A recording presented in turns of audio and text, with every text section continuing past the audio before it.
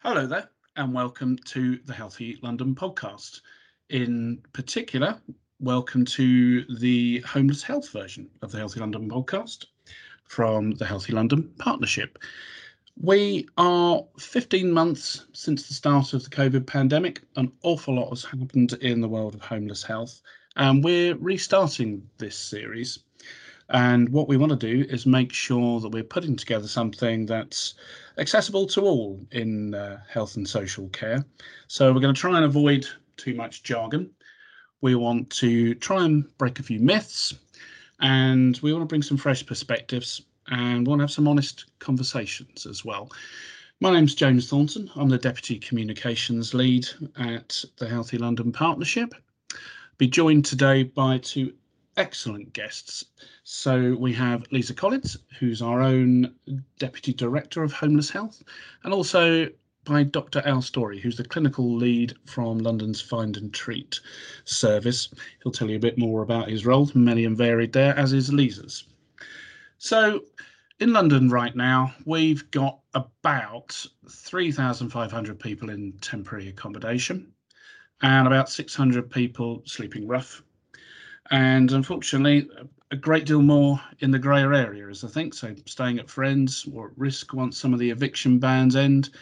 According to some calculations, that's 13 times more, that kind of hidden homeless figure. So I think that's enough to fill a pretty hefty football stadium, as we're in the middle of the Euros at the moment. And if you think 600 rough sleepers is not a huge number for a city like London, I was thinking about this earlier on and thought, well, there's about, I don't know, 30 London boroughs. So what does that give us? About 20 people in each borough. So that's the England team or the Scotland team or the Welsh team, plus the bench, plus the coaches, all dotted about. That's one way that brought it home to me in sort of fairly simplistic sporting terms. Okay, and Lisa, you've come to us reasonably recently at HLP. You've got a sort of strong and varied background in the NHS, and I know you've got some interesting perspectives because not everyone, of course, is as close to homeless health as Al and colleagues, or even myself for the last year. But keen to know a bit about your background and also what your vision for this mini series of the Homeless Health podcast is going to be. So why don't you tell us a bit about your background, your career, and what you think that maybe some of us, the owls of this world who are quite close to this world, need to kind of bear in mind and what we might achieve here with this.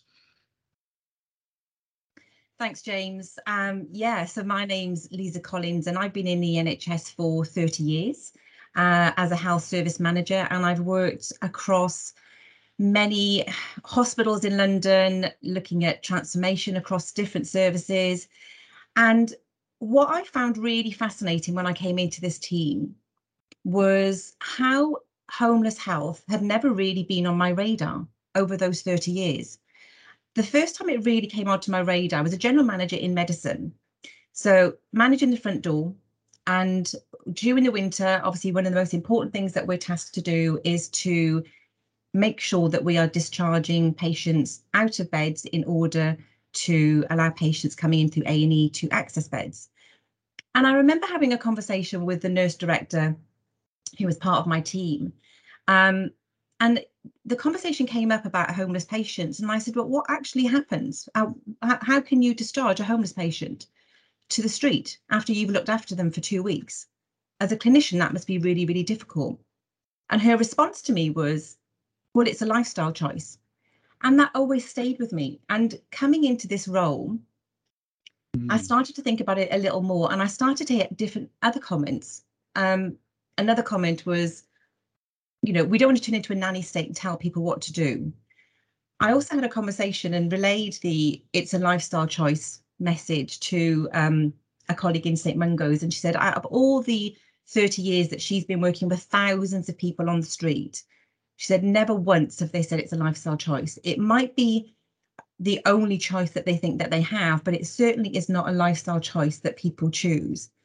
So that then got me thinking about the stories that we tell ourselves. And I think, importantly, the stories that clinicians maybe tell themselves to sleep at night. Because how can you, as a clinician, when you're altruistic and you're giving and you're caring, look after a patient, and then discharge them with the black plastic bag out onto a park bench, which is clearly the message that I got given when I was in that role. And it really bothered me. So I guess I'm coming from a perspective of the stories that we tell ourselves. And I think that's the vision for this podcast series. And I really want to have that real conversation and look at things from multiple different angles, and not have the you know, no disrespect to the NHS, because I've been in it for 30 years, but the typical NHS response to some of these things, which can be a bit dry and a bit heavy on statistics, which of course we need to have, but I'm much more interested in the human, in the person, and really kind of like helping other people like me who've been in the NHS for a long time, who've never really thought about homeless health. I guess we'll hear more from Al in a minute, who's really on the coal face with this, but for many other clinicians and health service managers, they don't see this as not part of their remit. And in my mind, it should be part of everybody's understanding. When you work in healthcare, this is a patient group that we cannot turn a blind eye to. So yeah, that's my vision for the series, and I hope that's enough of information on me. But No, thank you, Lisa. And I think it is really interesting points. And again, the lifestyle choice thing is something I think we've all heard a lot of. I don't have the stat to hand, unfortunately. We'll put it in the notes for the podcast. But Alicia from our team was talking about, as we're in Pride Month, the amount of people from the LGBTQ plus community that have experienced homelessness in one way or another, and it's shockingly high. And again, you know, what about that? What does that tell us? And again, without the research to hand, I imagine that says that there's people who need to find their own accommodation because others aren't accepting of their lifestyle. Is that a lifestyle choice? I really don't think so. I think it's just personal freedom. There we are. We'll get into that as we go through the conversation. Al, before I introduce you, I suppose in very simple terms, for those who've not been close to this, we're 15 months into since the start of the pandemic, roughly, and there has been tremendous work achieved, including not least by your team. There's been the Everybody In push. There was funding from the government. I know that we've all been part of a programme with the Greater London Authority where we had about 1,200 people in various hotel accommodations, and then local authorities even more than that. I think it was about another 3,500. I'm not going to steal your thunder because you can give us the detail, but in headline terms, people inside restored a lot of dignity to people, kept them safe, certainly saved a huge amount of lives, and enabled us to do other good stuff, sort of sexual health screening, get people jabbed for COVID, check they've even got it, all the rest of it. And again, that's really simplifying it. But Al, why don't you tell us a bit about, well, explain more about your own professional background, because I've only talked a little bit about Find and Treat, but tell us a bit about also what Find and Treat do, and then we'll get some thoughts from you from the last year. So over to you, Dr. Al. Certainly, thanks, James. So I've got a bit of a portfolio career, and I mean, I came to public health really through the lens of displaced populations in conflict. Working for UN agencies and a number of NGOs for many years, and I came back to the UK and started working. So I've got a minor obsession with infectious diseases. Started working in tuberculosis prevention and control in London, and very quickly realized you don't need to travel the world to experience people who are in extreme hardship. The TB is a very interesting lens to look at the world through, and in London it was really a disease that's characterized by its shift from the general population into populations who are experiencing quite serious exclusion, and the consequences of that exclusion, which is sort of driven by predominantly socioeconomic factors. The consequence of that exclusion is that poor housing, overcrowding, no housing, stress, weakened immunity, etc. And so TB finds its niche, where people are down on their luck, and we didn't really have a good handle on it in London at that time. So I partnered up with a chap called Andrew Hayward, who I've worked with ever since, and we were very fortunate to work with services across London and undertake a very large cohort study, which really started to shine a very bright light on who's really being affected by this disease. And lo and behold, and as corroborated internationally, by far the highest rates of disease that we ever saw were amongst people who are homeless, and particularly amongst people who are rough sleeping. So this is an interesting lens, isn't it? Because TB for me is a social disease with some interesting medical consequences, and also it starts to really sort of in terms of a public health perspective, it starts to really draw into rather sharp focus what we as health professionals could and should be doing. So I mean, just as a whistle stop tour, for me the lessons from TB when applied to health exclusion, the entire inclusion health agenda as it were, is really that we have to look at looking at the individual is interesting, but looking at the individual obviously in the context of why have they got TB is important, for the simple reason that you have to very quickly learn that you can diagnose somebody with TB, you can pop them full of pills, but if at the end of the day you're just going to gently put them back in the gutter and claim that that's a cure, I think you've got to be honest with yourself. And biomedicine's really tried to own the concept of cure, and we cling on to it. But in many cases, we are managing symptomology or sterilizing your body of a pathogen. The reality is cure is much, much deeper. It's a far more social and cultural thing.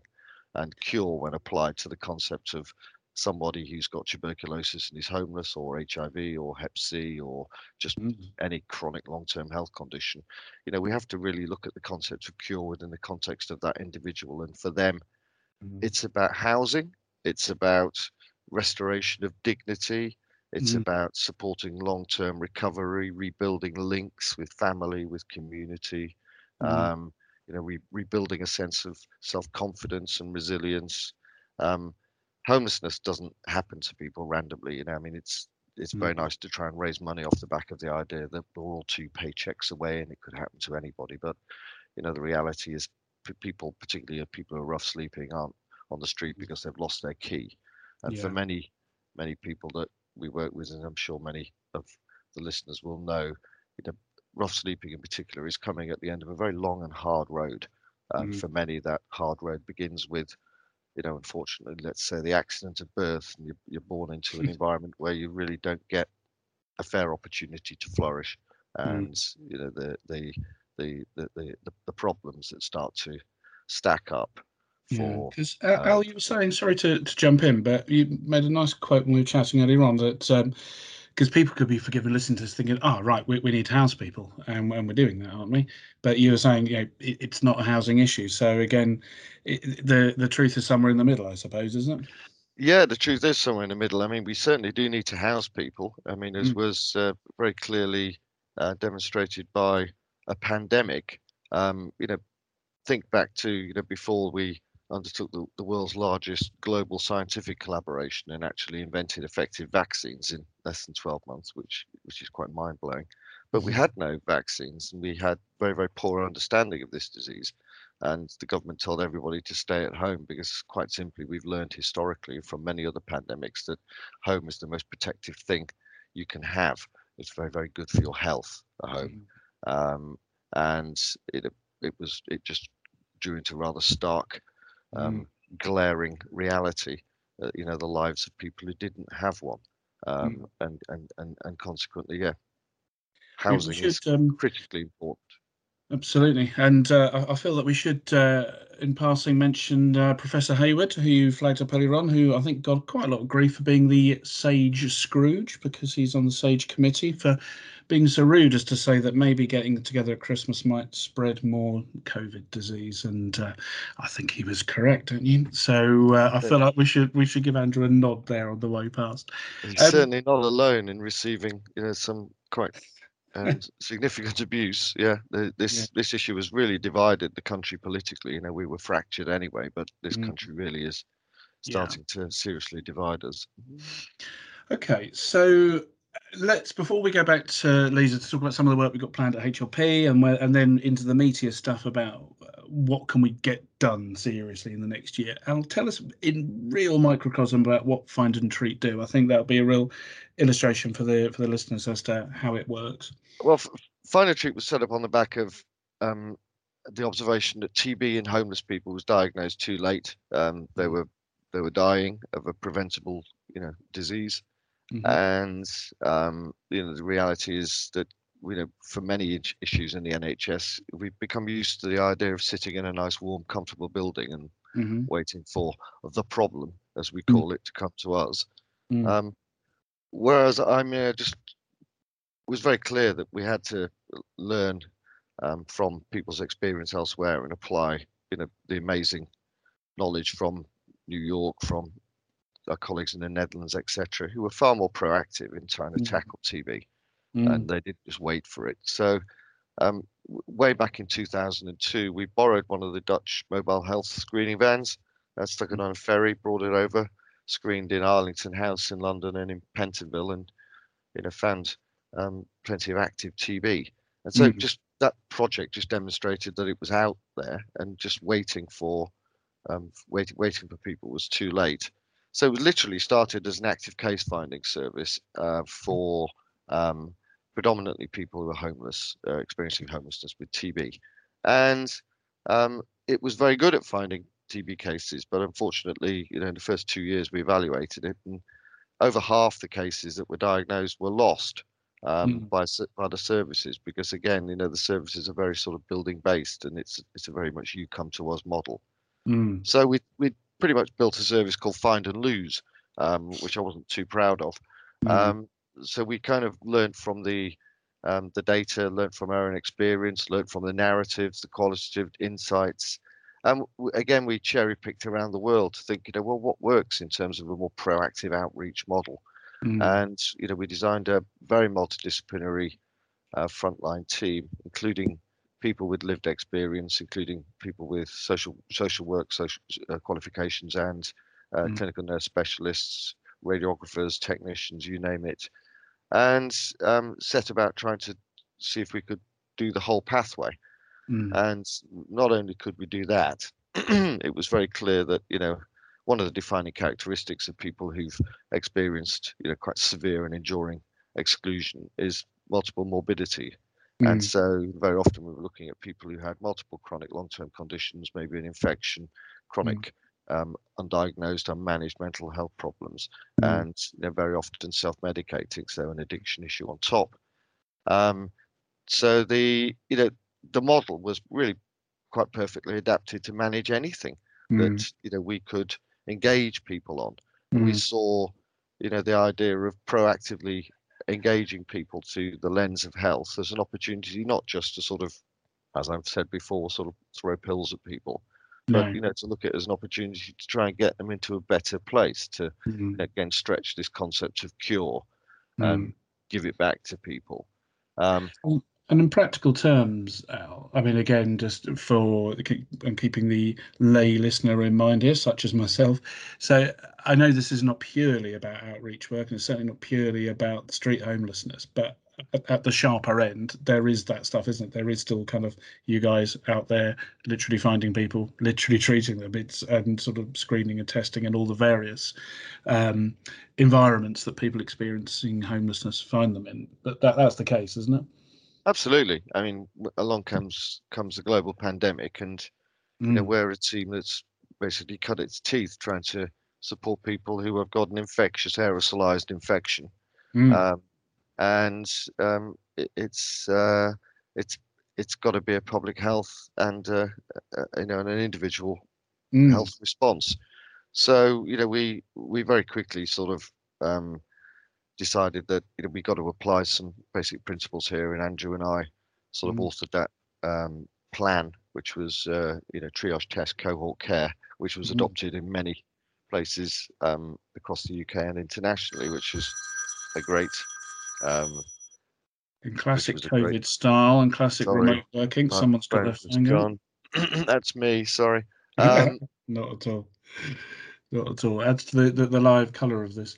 Al, actually, that's quite a nice juncture because we're going to talk about that work in more detail in a little while. But Lisa, I'd like to bring you back in, and not to put you too much on the spot, but Healthy London Partnership, we work on behalf of NHS London, and we work highly collaboratively with a number of partners whom I won't try and list all of, but including the GLA and lots of third sector partners as well. We've brought together a bit of a work plan that's still being formed up for the rest of this year and the start of next in a very, very changing environment. But putting two hats on, if you wouldn't mind, can you give us a bit of an overview of the work that's planned and what we hope to achieve with it?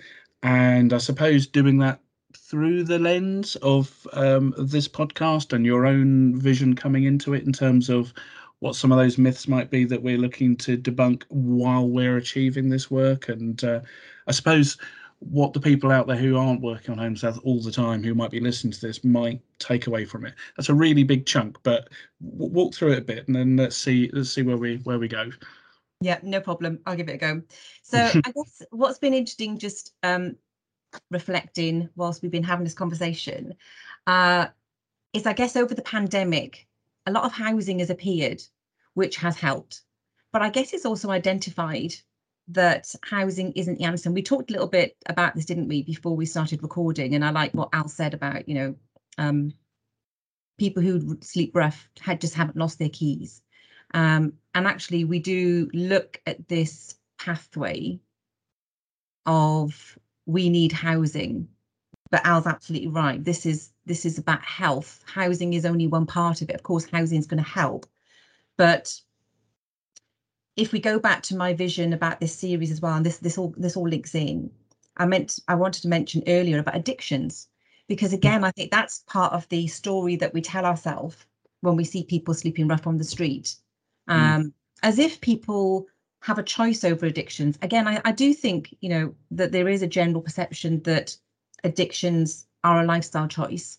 And from what I've come to understand over the years is that, addictions are a coping mechanism. So when it comes to the programme for HLP, we've got multiple work streams that we're looking to get up and running this year. So we've got a primary care work stream, mental health, substance misuse, the patient voice, out of hospital step down, but really they all interlink with each other. So whilst we've got different programs of work, it's about joining up those dots. And this is where my program management solutionist mind comes in. Because first of all, I'm asking the question, why haven't we solved this already? Right. This is a problem that we've known about for a long, long time. So part of me is thinking, okay, why haven't we cracked this one open? And Lisa, to jump in, of course, the government is committed to ending homelessness in the next few years, of course.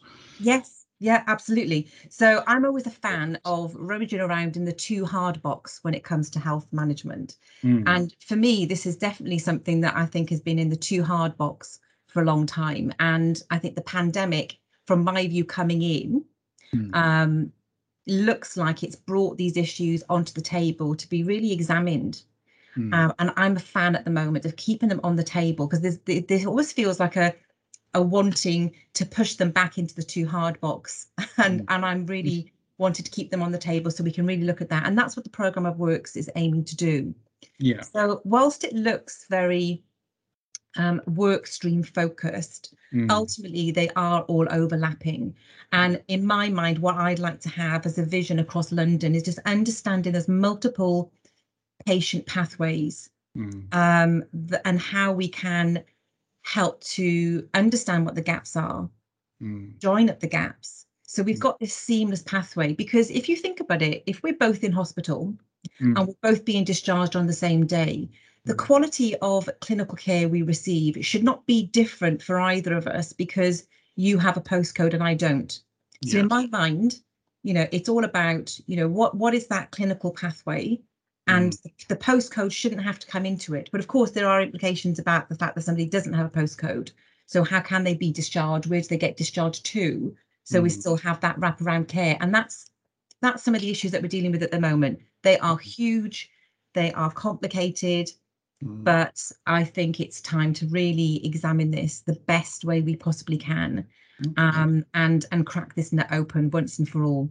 So do you think that's a good, Al, I was going to come to you next to talk about, going to horrify you, but ask you to kind of really simplify what we think the major challenges to tackle in the next, let's say, 12 months might be. But the very first edition of the Healthy London podcast was on homeless health, and it was on step down care. And I imagine someone who's been around the block once or twice, Al, if you don't mind me saying, this is, I imagine, what one of the age-old challenges are. But can we, for those listening who, let's say in the middle or towards the end of a very long shift and have to discharge someone, what can we give them here? Is there anything, or is it too wicked a problem to solve? No, it's not a wicked problem. Okay. Just a minor correction. I mean, the government haven't committed to end homelessness. They've committed, like most of the governments before them, to end rough sleeping, I which is apologise. Yes. just the sort of politically distasteful front end of homelessness. And as has been pointed out, there's a long road to rough sleeping, and many other people in the queue. And it's those people who are worried about, there is some progressive legislation around Homelessness Reduction Act, which should be identifying people at risk of homelessness. And we as statutory frontline providers have a duty under that act to identify people who are homeless or at risk of being homeless. And, I don't know what I don't think it's really been evaluated, but I'm not sure most people really understand their duties under that act. But going back to, what the solution might be.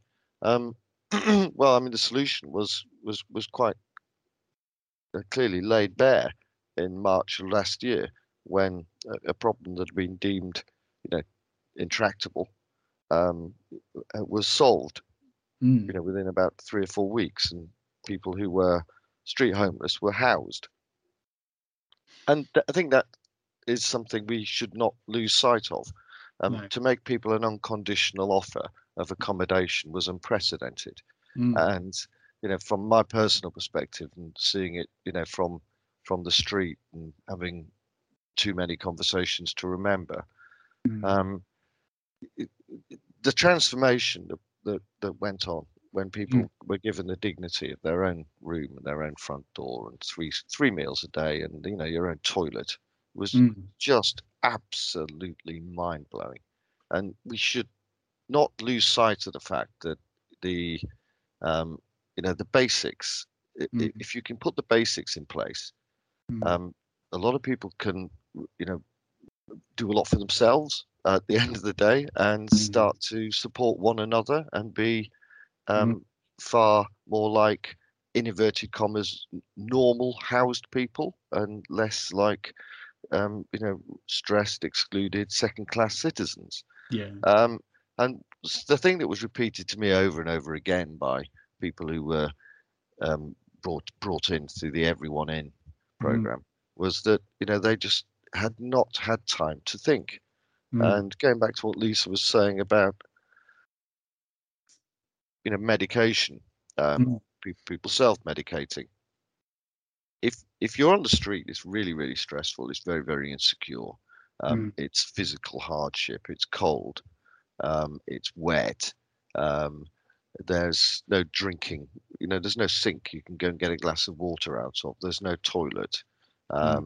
You're very much, at the mercy of the charity of those around you. And when I stand on the street and look how people walk down the road, this is pre-COVID, it just became quite clear to me that we'd normalised large numbers of rough sleepers in all our major towns and cities, and that people had become desensitised, and it was becoming normal. And that was really the abhorrent consequences of just years of failed policy to allow rough sleeping to increase year on year on year for over a decade. And then along comes COVID, and this intractable problem suddenly is solvable. Let's give a nod where nods are due. Louise Casey did a phenomenal leadership job in terms of rallying the government into action there and getting the various departments to speak to each other.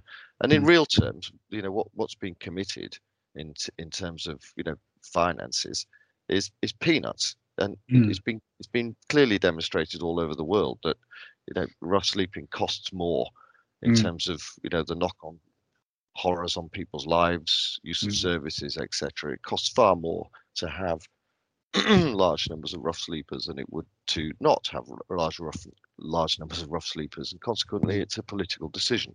And I would like to think that we can lock in some of this sort of transformative legacy, as it were, in terms of, yes, building on that unconditional offer, yes, recognizing that actually it's quite good for your health to have your own front door and not be in a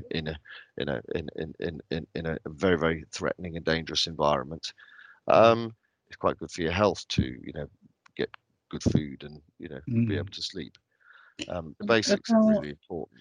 Yeah, and Al, I mean, again, I'm always careful in this environment not to oversimplify, and also not to make things sound overly positive. But you've been doing this work for a while, and this really has been an unprecedented move.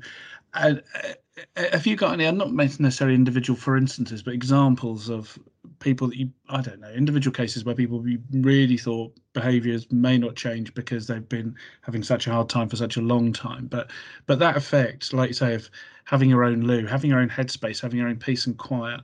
I don't know, a flavour from what you've seen from working within the hotels and the other environments.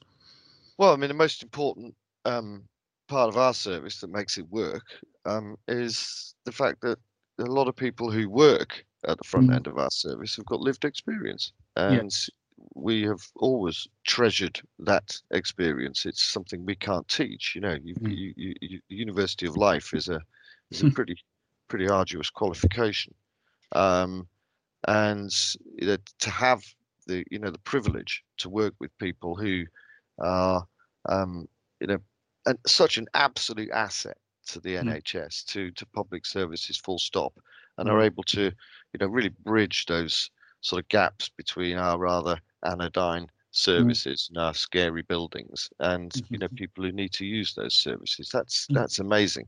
Yeah. But I think we're in our infancy in terms of really trying to unlock and understand the fact that we need to give people the tools to help themselves.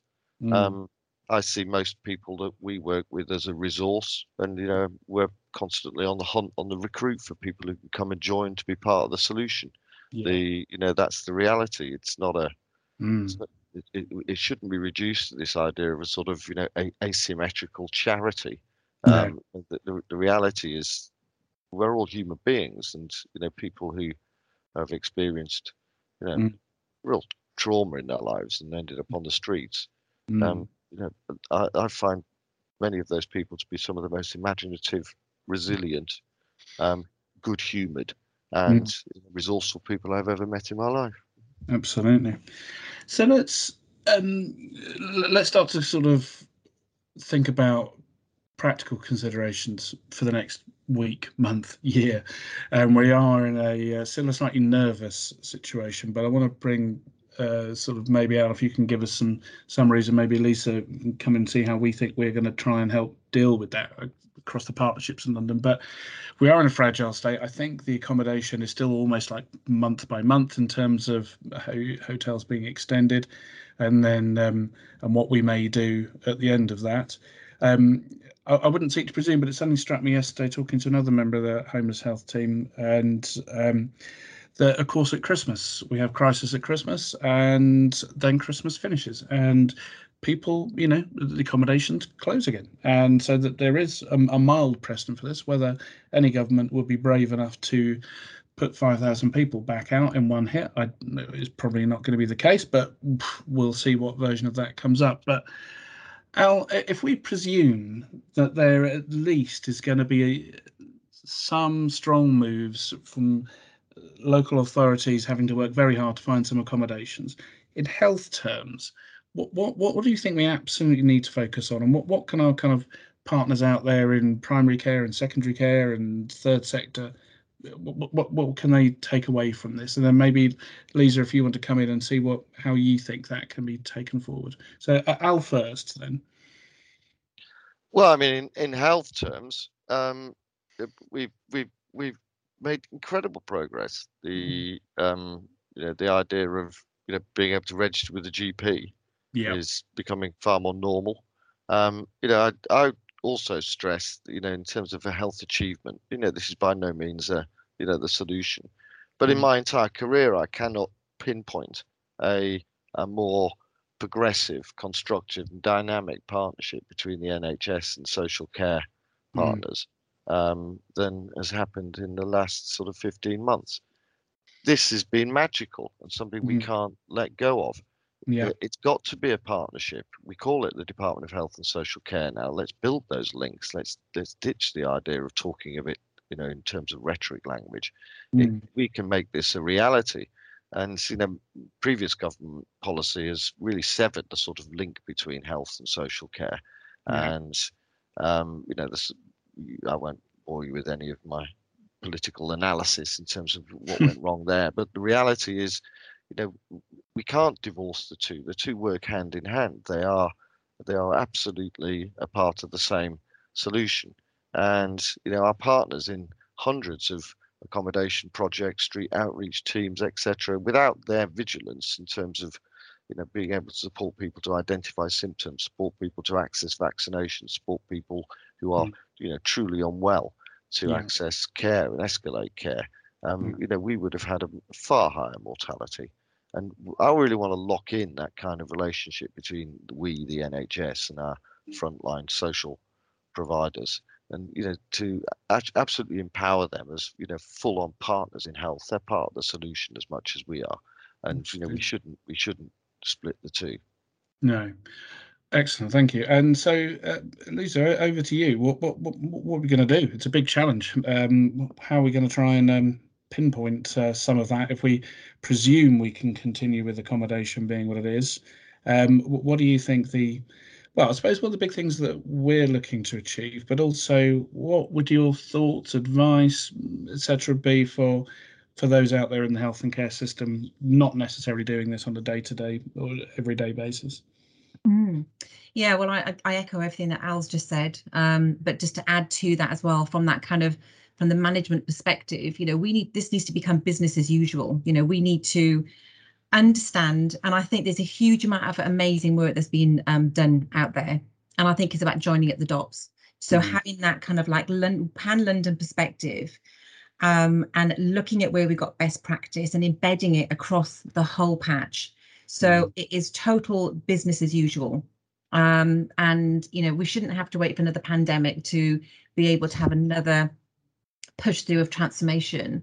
And I keep coming back to that simple pathway out of hospitals. We've got discharge pathways, and the homeless health population discharge pathway should be exactly the same. Why are we still speaking about it? That should have been business as usual for many years. So I guess in terms of my health colleagues, I'd like to just invite them to become more aware of this subject, because as a health manager for so many years, it wasn't part of my radar, and I think that's not right. I think it needs to be part of business as usual, like I said, for all health managers to understand this patient group and to embed what we're going to be working on this year into all of our practices, to make sure that this patient population are served to the best of our ability. Because somebody said to me last week, as I've been asking lots of questions, if this is all very well having an amazing hospital,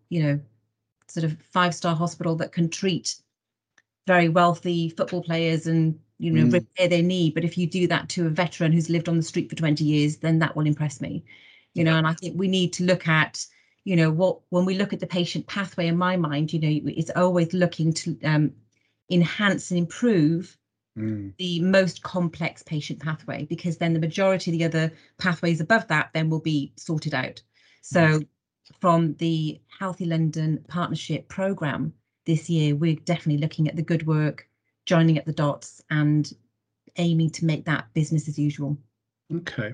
And before we start to wrap up, I mean, there's some simple stuff, isn't there? And again, for the listeners, we'll put links in the kind of notes that go with this podcast. But if you're a GP receptionist, people don't need to have an address to become registered for a GP. You know, there's the simple tips like using the surgery address, and we know how busy those colleagues are, but there's simple things like that. For people in secondary care, like you say, there's advice available, and I suppose there's an element of asking them to take yet another breath in another busy shift and have a look for the information, and we'll do our best to kind of surface that so it's easy for them to get to know what to look out for, what they can do, and where they can go for kind of more support and advice. Okay. James, on that, I just wanted to jump in and just add something else before we wrap up. So, and I guess as well, it's interesting from a primary care perspective, because of course we are aiming to allow everybody to have access to primary care. But something that's come onto my radar recently is about screening, you know, and bowel screening, and how do we do that? Because in my mind, I thought, great, we'll put all the tests in a GP surgery for people to access, but they're all barcoded and they need to be posted out. So, you know, that's something that we're going to be looking at over the next couple of months. So I think these problems are going to bubble to the service, and I think what I've noticed, there's a lot of goodwill and a lot of good people who are looking to solve these problems. So I'm excited to see what we can achieve over the next year. Excellent. And that's very interesting one on fit testing. And I should give a plug for our Transforming Cancer Services team, who are about to produce a nice poster to send out to all the GP practices in London and allow them access to it, which does include some notes on what we can do for our homeless health kind of considerations as well. And I suppose that speaks to another thing of, please do stay in touch. We'll put all the contacts in the chat and the notes on this as well, so that if there are any other small practical hints and tips, then we'll look to, you know, we want to hear them, and we'll keep them going. Okay, I'm going to start to wrap up there. I think we've had a fantastic conversation, and this is going to be the first of a series. So again, we want to hear from people out there. We want to know what you want to hear about, and we want to carry on this kind of conversation. So I will thank Dr. Al Story from Find and Treat, and I'll also thank Lisa Collins, our Deputy Director of Homeless Health at the Healthy London Partnership. I'm getting a frog in my throat. My name's James Thornton. I'm the Deputy Communications Lead at the Healthy London Partnership. Thank you very much for your time, and listen again soon. Thank you. Thanks all. Thank you. Bye-bye. Bye.